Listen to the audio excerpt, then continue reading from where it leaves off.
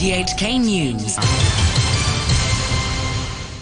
It's 1 o'clock. I'm Bill Robertson. The top stories: the first transitional housing project looks set for completion in the second quarter of 2020. An expert warns the winter flu season could hit just after Christmas, and catastrophic fire warnings are issued for parts of Australia. The first transitional housing project in Sham Shui Po is expected to be completed in the second quarter of next year. Chua Hoi Wai, the Chief Executive of the Council of Social Service, which is spearheading the 89-unit initiative, said the project had taken longer than expected because there were no construction standards for such modular housing. He believes that future projects will gain pace and hopes the government can fulfil the goal of building 10,000 modular housing units in 3 years. If you ask me this question, say 6 months before, I would think that it is impossible. But in the past 2 months, I saw that the government really has a big commitment. And also, I have been approached by a number of developers, which are very keen to support this initiative. Now, I would think that we can give it a try and hope that we can really achieve this target within 3 years.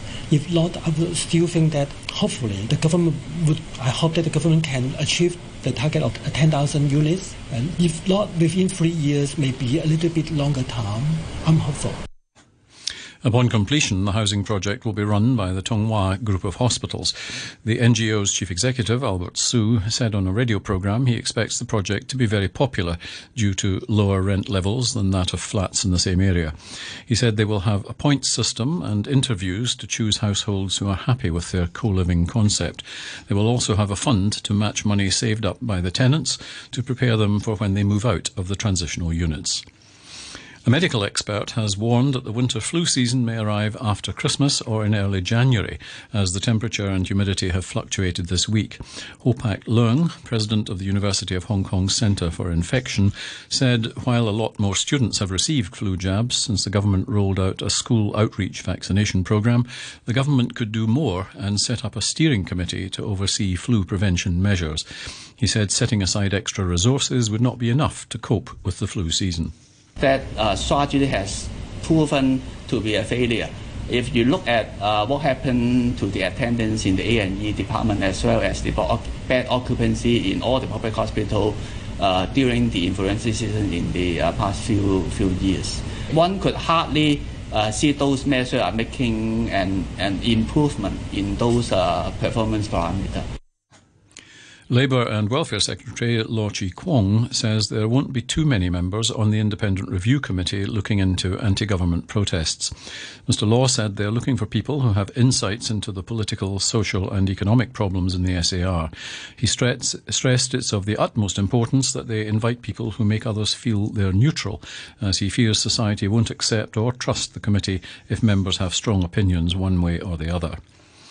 There are more catastrophic fire warnings in Australia for today in 3 parts of New South Wales, with temperatures set to hit the mid-40s Celsius.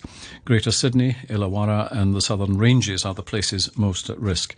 The Australian Prime Minister, Scott Morrison, is due back after cutting short his family holiday to Hawaii. Jonathan Howe from the Australian Bureau of Meteorology explains why the warnings are so serious.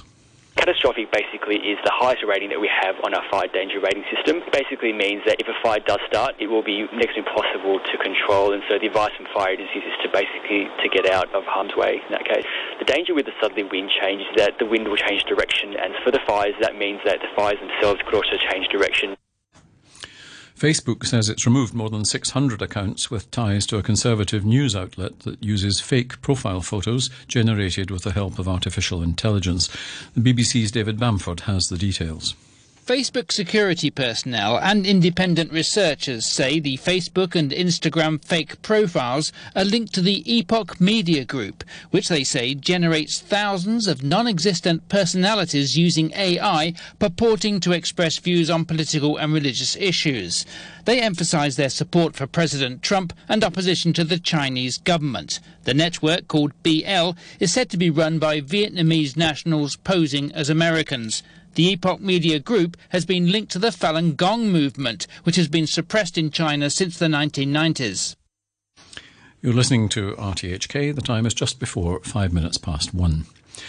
Russia and China have vetoed a United Nations Security Council resolution that would have allowed aid to continue flowing to civilians in northern Syria. The resolution would have permitted supplies to keep coming in for another year via 2 crossing points, one in Turkey and one in Iraq. But Russia, which is allied with the Syrian government, only wanted to approve crossings via Turkey and only for another 6 months.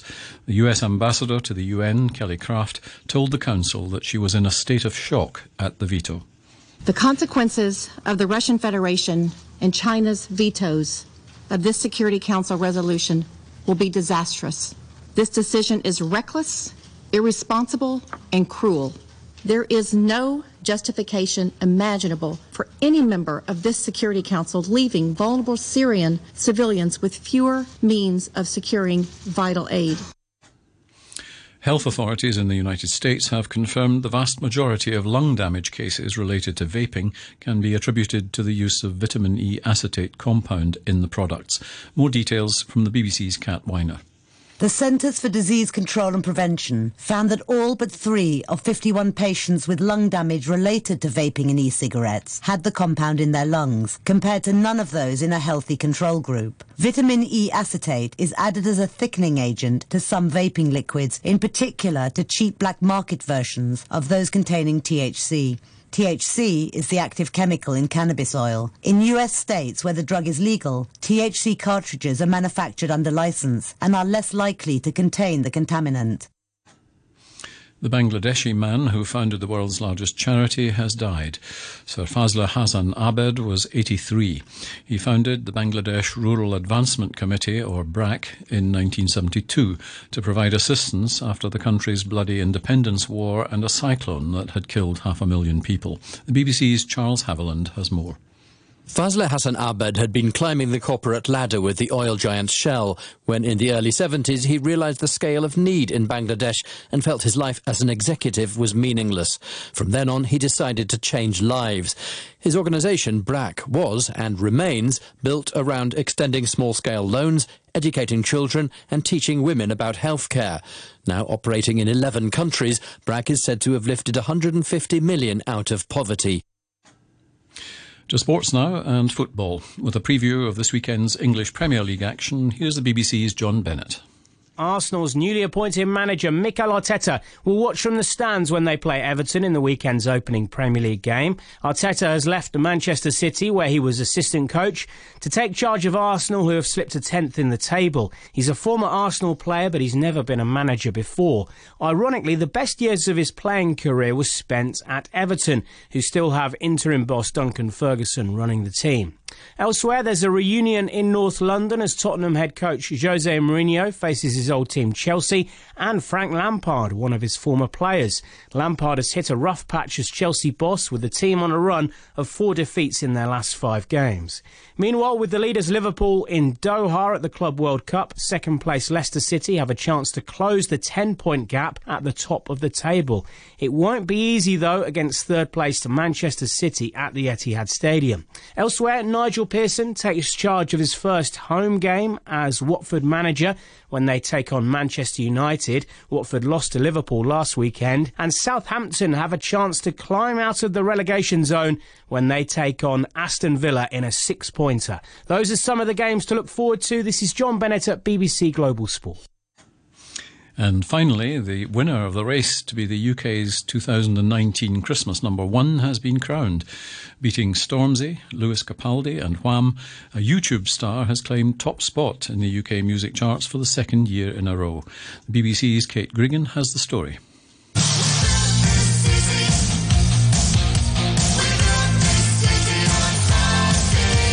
Last year, Lad Baby stole the show with a sausage roll themed cover of We Built This City. And in 2019, he's done it again, with the same theme of praising the popular British pastry snack.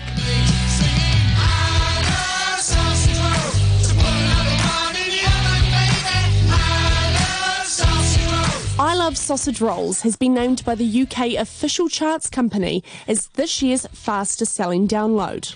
The song has raked up 93,000 chart sales this week alone, 18,000 more than last year's single. The YouTube star, whose real name is Mark Hoyle, created the single with his wife Roxanne to raise money for a food bank charity. And the win shouldn't be underestimated. And that's the news from RTHK. RTHK Radio 3.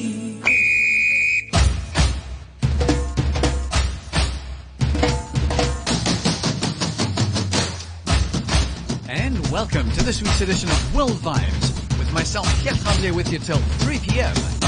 This week, the weekend before Christmas, we have our super special Christmas show. The entire 2 hours is devoted to Christmas songs from around the planet. Plus our featured Christmas album just released from Montreal, Quebec, Canada. As always, Giovanotti says it so well in Italian.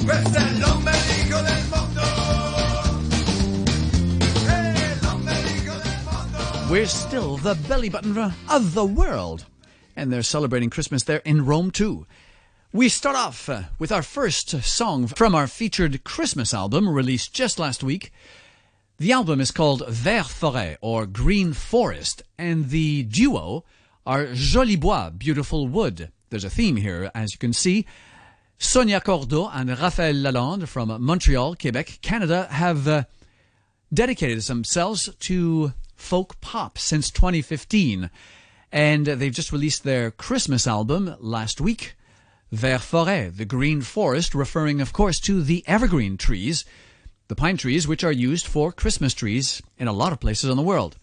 And therefore, the whole album are our featured album for Christmas. We start off with our first track off the album, C'est Noël ce soir, in Quebec French, it's Christmas tonight. That will be followed by Los Embajadores Vallenatos from Colombia, South America, and they're singing Diciembre, December. In Colombia, of course, they celebrate Nativity with Christmas trees of a different style. They have a tendency to drink sabajón over there, an alcoholic drink with tequila, aguardiente, whiskey or wine, take your pick, with eggs and milk. And they dance to the tune of Vallenato, which is their name, Los Embajadores Vallenatos, the ambassadors of Vallenato. That's a accordion-based traditional musical genre specific to Colombia, and mixed up with cumbia, which is very festive. So we start off with Joli Bois and our Christmas album Vert Forêt, the track C'est Noël ce soir, with our folk pop duo.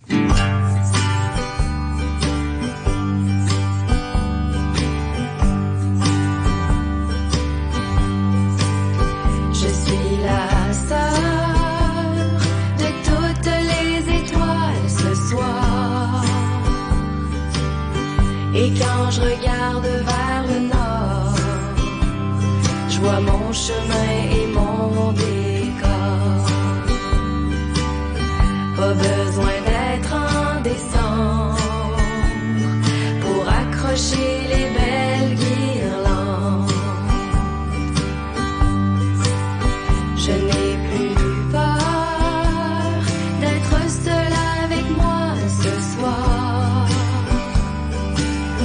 Plus personne à décevoir. Sourire même s'il va pleuvoir.